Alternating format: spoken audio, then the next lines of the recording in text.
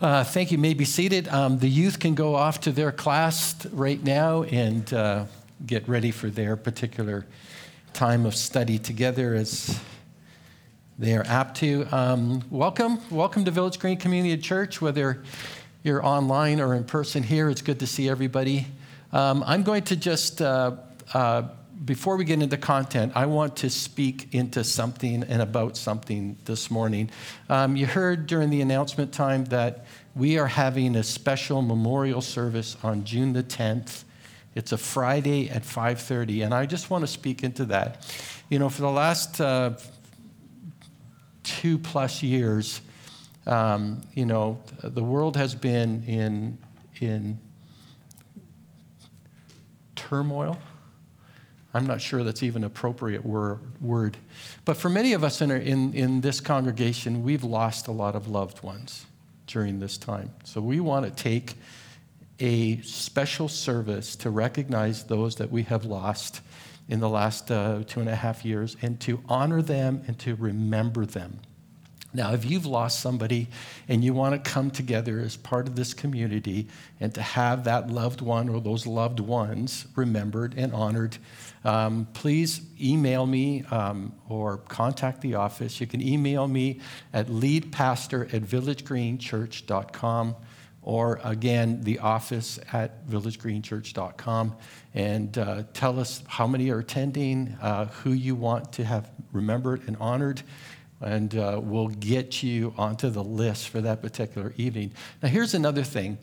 You may just want to come and support those and just say, you are not alone. We are here for you. You know, we love you. We care for you. You're a part of this community. And we want to come together and support you during this time of grief. For some of you, you lost loved ones at the height of the pandemic, and you weren't even allowed to bring family together or even to sit at a table and have a meal together and remember the person or the people that you've lost, okay? So this is a really important time where we get to grieve and acknowledge our grief and hopefully bring closure to many of you. And again, you may just want to come because you've been grieving the last few years, let alone anything else. So I invite you to be part of this really special service, to be there for people. But again, if you've lost a loved one and you want to be part of that service, I want to invite you to email me and have you as part of that service, okay? All right. We are into a series called Only Jesus. And I want to thank Jason Snellgrove and Brent Paul, who covered for the last couple of weeks while I was away. Thank you, guys, for the tremendous job you did. Now I feel intimidated that I've got to kind of better them or best them. So is it a contest? No, okay? So it's not a contest. But we're talking about a really important story today. And it's stories like this that have always impressed me in the sense of, if you were to ask me, what is the most important thing to God? How would you answer that? What is the thing that God is yearning the most from us? What is it that God, and you could answer that question in so many different ways, but it's stories like the one we're going to look at this morning that crystallize in my mind so many places that is articulated throughout the Bible, that if there's one thing that makes this entire life worth it when it comes from the viewpoint of God, it is this thing that we're going to talk about today, okay? So it's a very important story, and hopefully we're going to unpack this for you really, really well. So we're in Matthew chapter 8, and we're starting at verse 5. It's one of the stories of the 3 stories that are part of this particular chapter. But again, it's so key in so many of the things that it teaches us in this important thing that is important to God. So beginning at verse 5, we read the following. When Jesus returned to Capernaum, a Roman officer, or a centurion in the original language, came and pleaded with him, Lord, my young servant lies in bed, paralyzed and in terrible pain. Now, let me read this next verse. I was going to make a comment, but I'll come back to make that comment. Jesus said, I will come and heal him. All right? Stop right there. Now, I find it fascinating that we have this impression of Roman centurions or, military people. And I was kind of taken aback when I first read this story many years ago and saw that it was a servant that he is concerned about, that he's pleading with Jesus to come and to heal.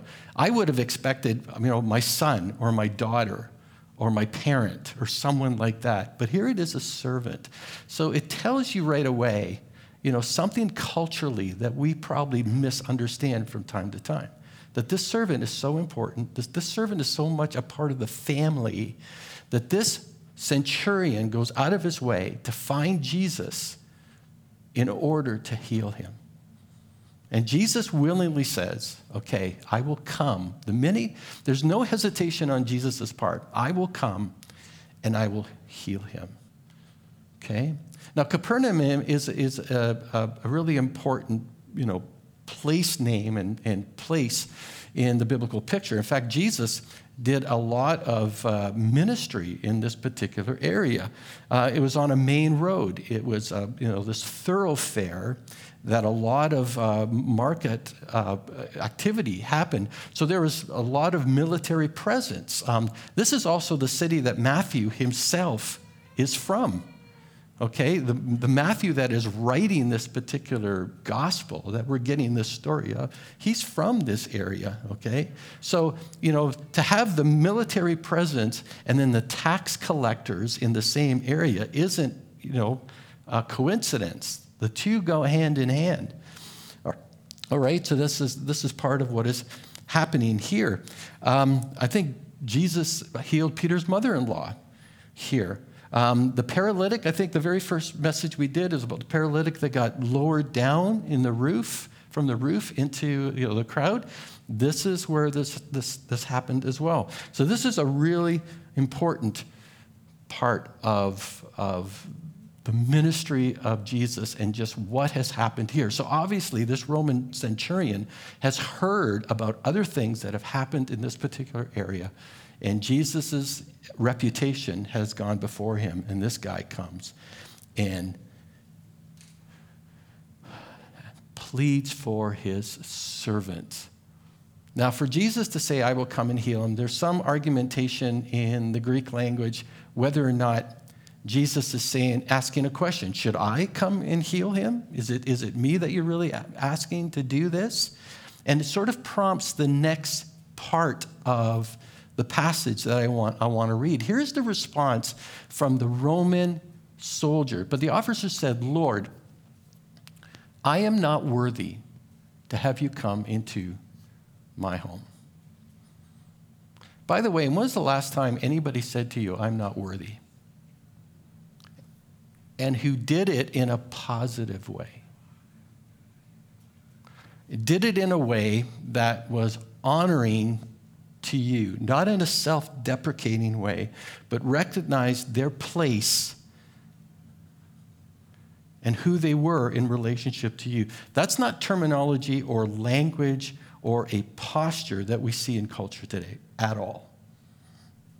Here's a person who, as a centurion, by the way, would have been in charge of at least 100 soldiers under his command.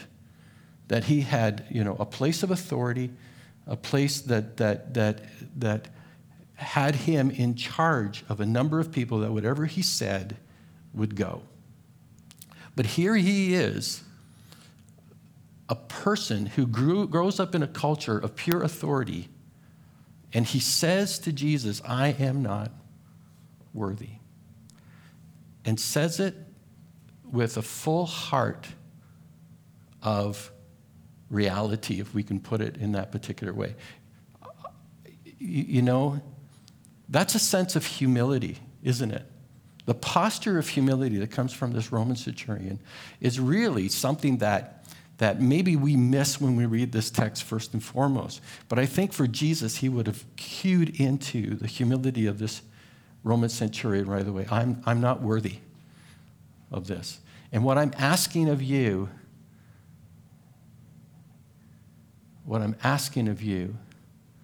is something that from a lower person to who I recognize that you are is something,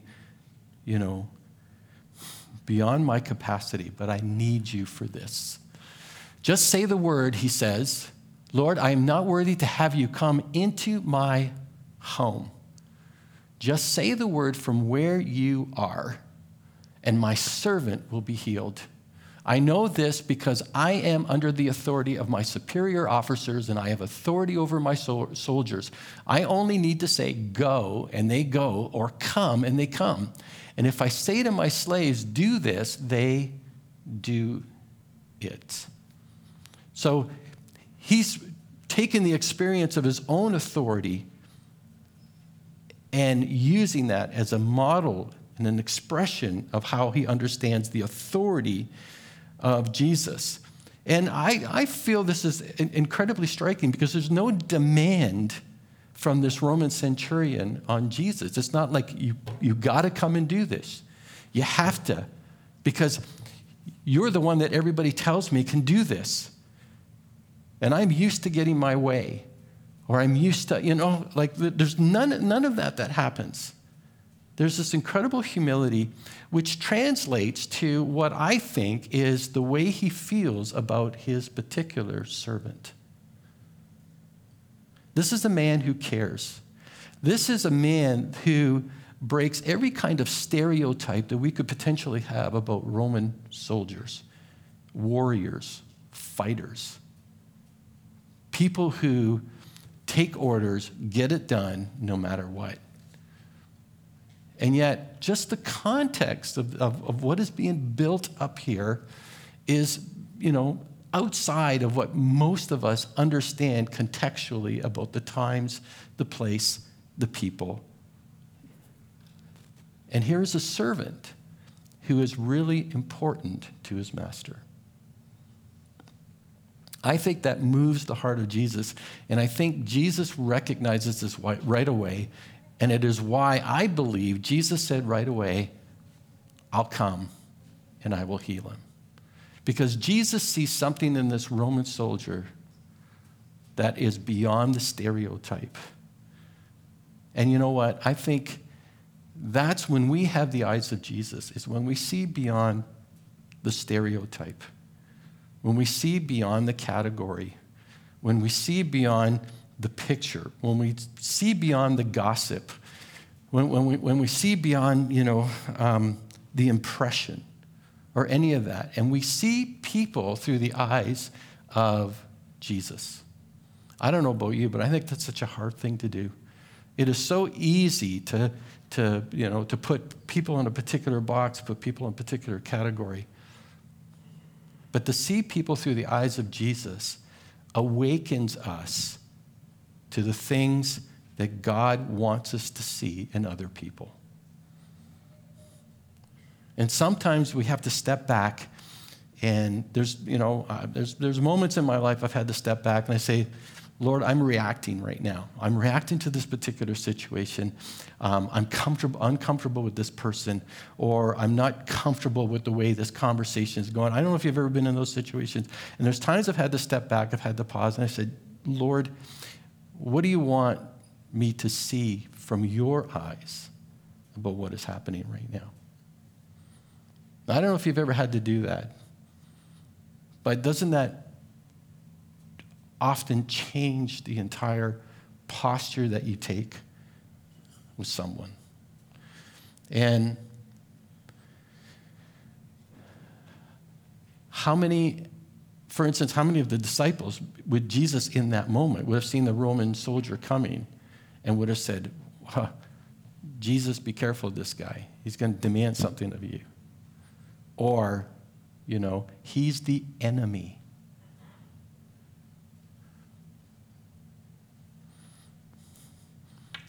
Now,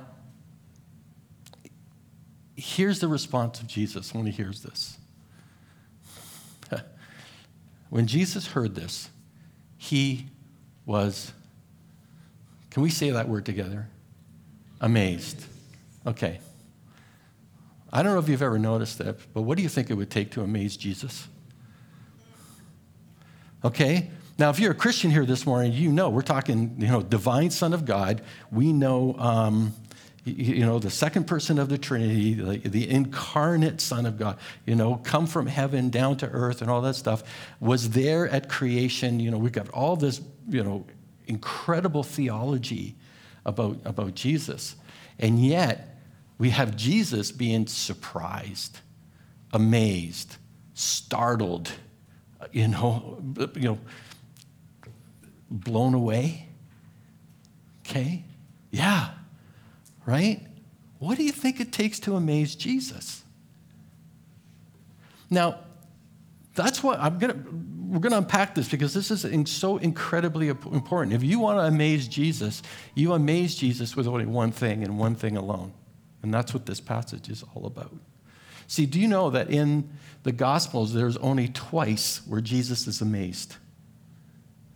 The same Greek word.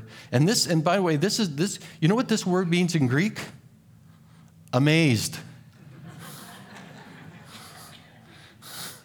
Okay? Like there's no running around this. It's like everybody around Jesus at this particular time would have said, he's surprised, like he's shocked by this. Everybody would have recognized it. But there's only twice in the Gospels that Jesus is actually amazed. 2 instances. By the way, there's a parallel story in Luke 7 of this particular story, and it talks about being amazed. So it's the same story in another gospel, but talks about being amazed. But there's a story in Mark 6 where it's a passage where Jesus has gone back to Nazareth, and he's teaching in the synagogue in Mark 6, 1-6. And we're told that the people that were listening to Jesus in the synagogue were absolutely amazed by his teaching. They were amazed at the wisdom of his teaching and the power that he had to perform miracles. They're absolutely amazed.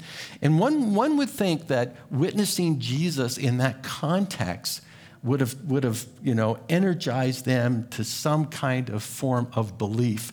But what we read in the text is that they began to scoff at Jesus, and they derided his heritage and made fun of his family, and they refused to believe that anybody from Nazareth could be making the claims that he is making. So much so that they were even offended by Jesus. How dare a simple carpenter whose family they knew dare to present himself as the Jewish Messiah and the divine Son of God? The text continues to say that their faith was so lacking. Now, I don't know what to do with this, but this is what the text says. The faith was so lacking that Jesus couldn't do many miracles there. He could only touch a few sick people and heal them. Imagine that. And what the text says is that Jesus was amazed at their unbelief. He was amazed at their unbelief. And the second story is the one that we're dealing with today. The positive aspect of faith, the positive aspect that the 2 times in the Gospels where Jesus is amazed, he's amazed at the lack of faith that people have. In a place, in a town where they should have recognized Jesus for who he was. And then in this story, Jesus is amazed by the faith of this Roman centurion who no one would have expected to have the kind of faith that he does.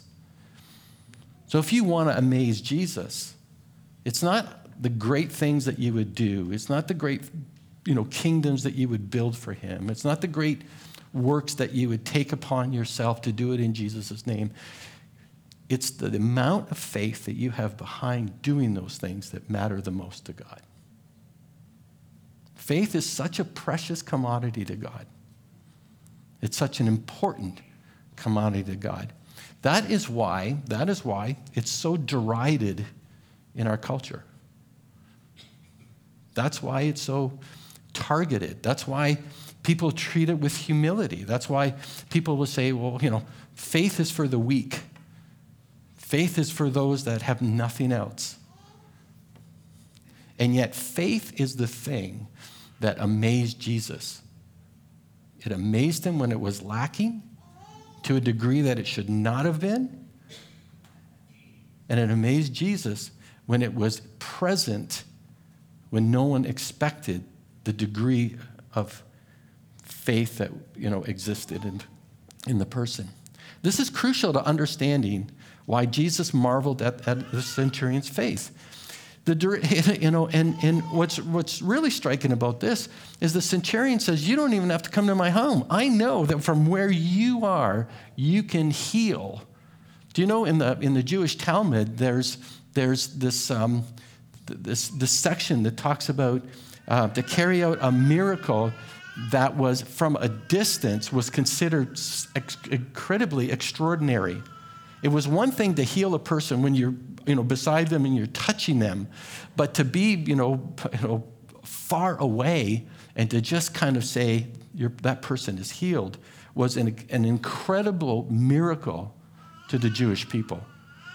And yet the centurion had that kind of faith in Jesus. Do you realize this is also a picture of prayer, by the way? Because isn't that what we do when we pray? Are we asking Jesus from a distance to do something miraculous in our lives? Because we send word through prayer and we wait from a distance, however we want to understand that metaphysical kind of reality. From a distance, we're asking Jesus to do a miracle. That's the kind of healing that's been expressed in prayer many, many times. So how important is faith? I've often said faith is the final exam in the afterlife. I know people get really upset with me with that. But faith is the one exam that you have to pass. And we'll talk a little bit later about what the Bible says about faith and the core of faith. But here's Jesus, amazed at this particular centurion, okay? Let me continue reading, because here's Jesus' answer to this very, very amazed situation that he finds himself in. So he's turning to those who were following him, and he said, I tell you the truth. I haven't seen faith like this in all Israel. Now think about that for a minute. What an indictment to say that. I have not seen faith like this in all of Israel. What history does Israel have? The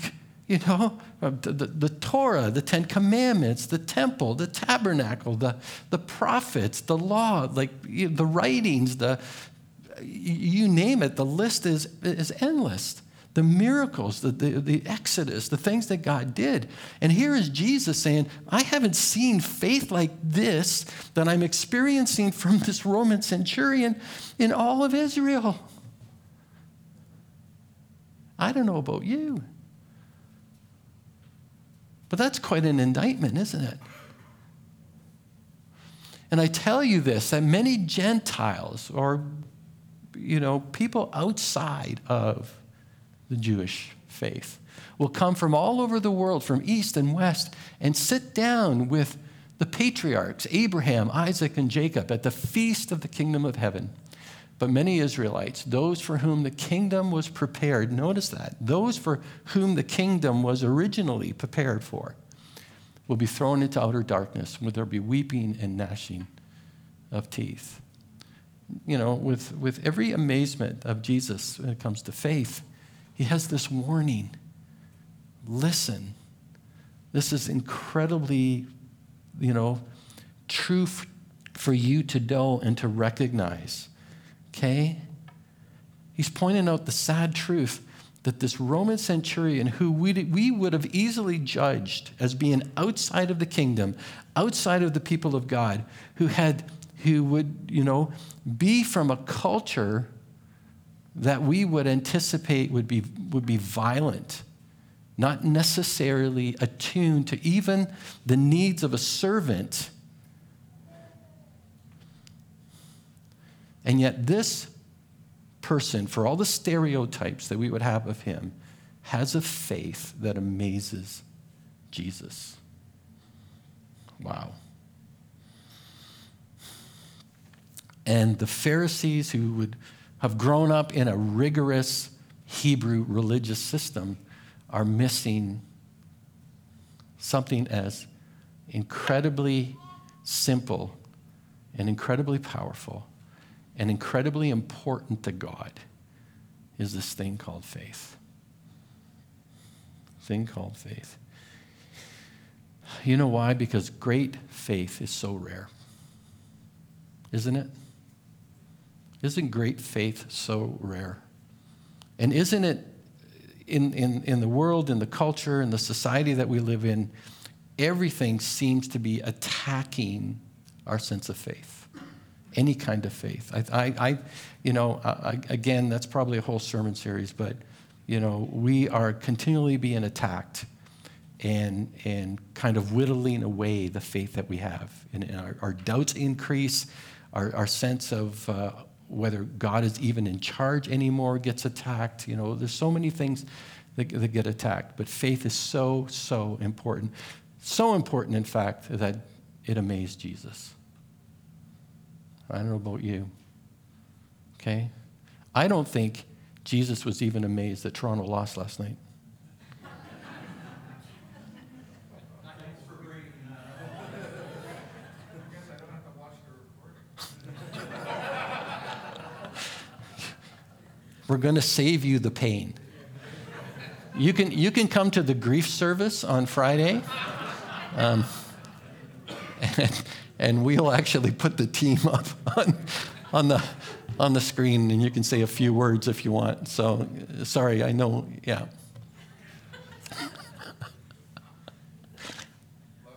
That was, I know, that was a cheap shot. The fact that you'd love me still after a cheap shot, that's, yeah. Here's how the passage ends. Go, Jesus says.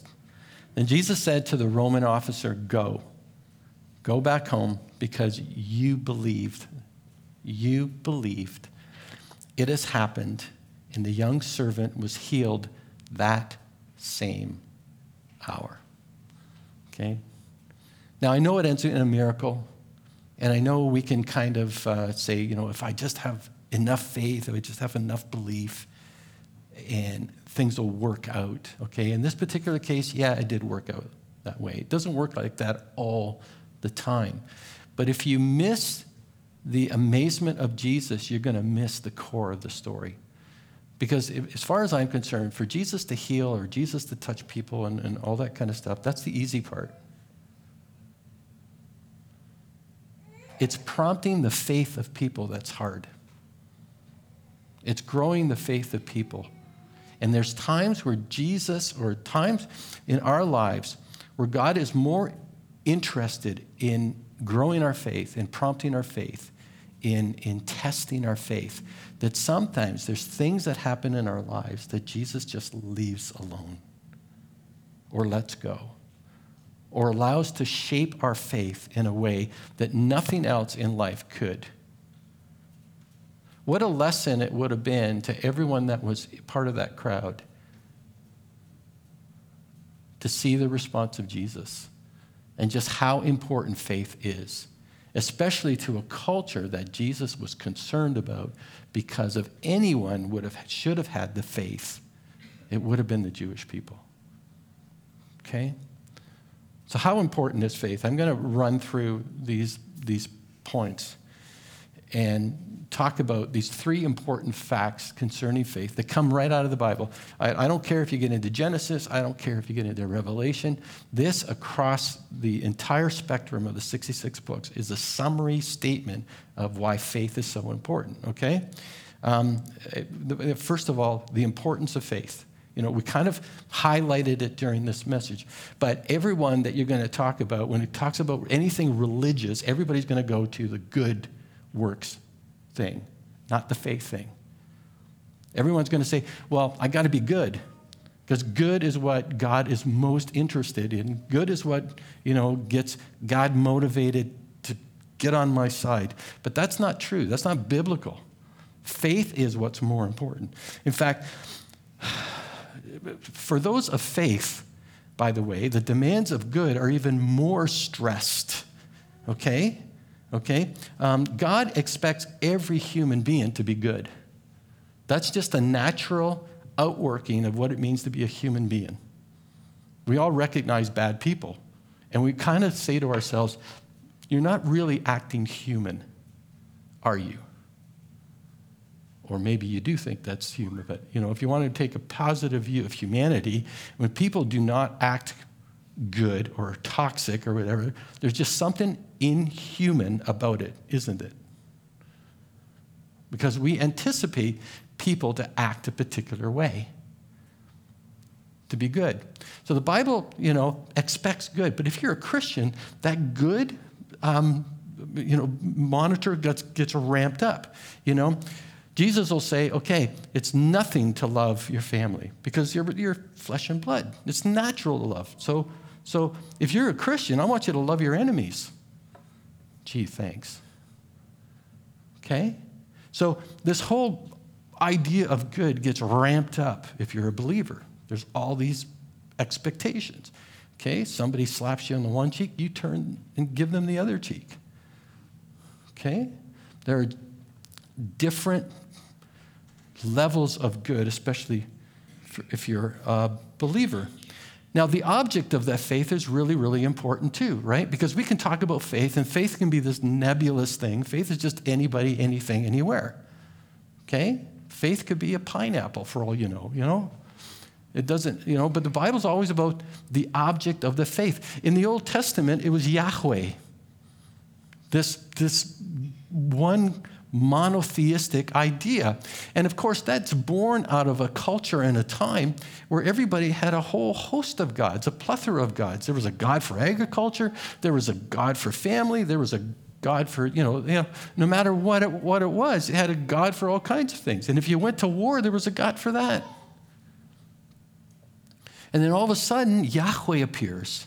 Yahweh does these miraculous things. Brings this nation out of slavery and forms this nation, forms a covenant with that nation and the law and all of this kind of stuff. And the object was not the Baal, not the Ashtoreth gods or anything. It was Yahweh and Yahweh alone. In the New Testament, it's Jesus. Like the object of the faith becomes even clearer. It becomes even more pronounced. And now we have God in flesh and blood.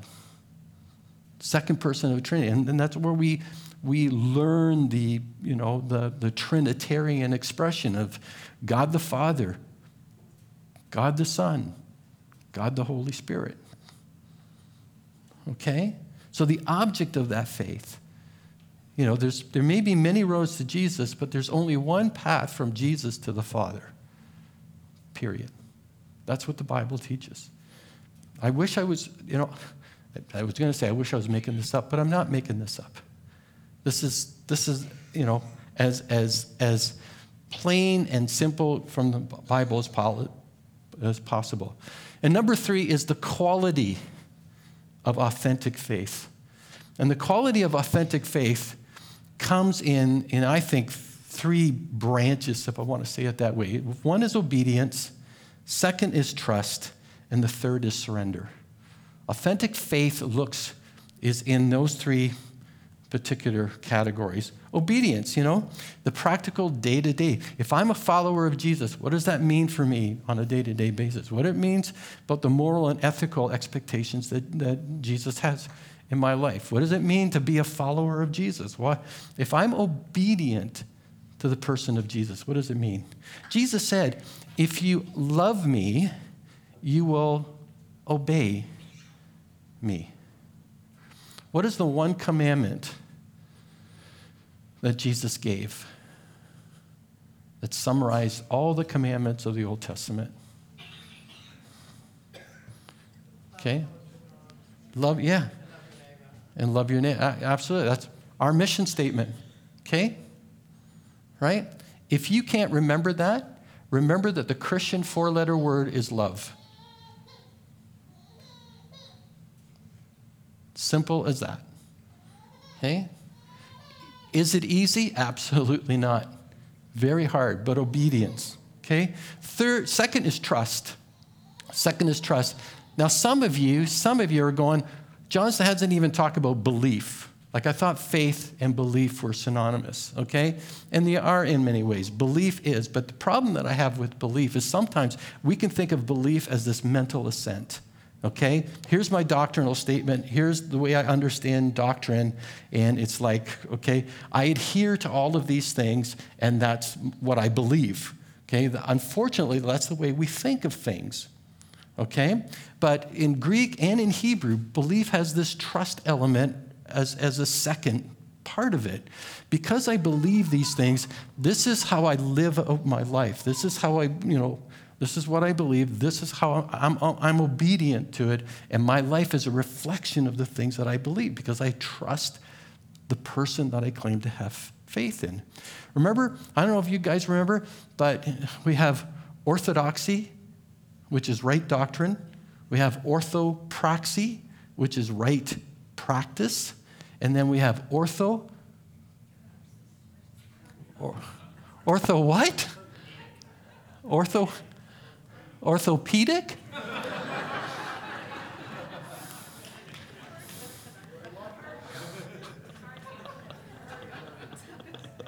And that didn't even come from you.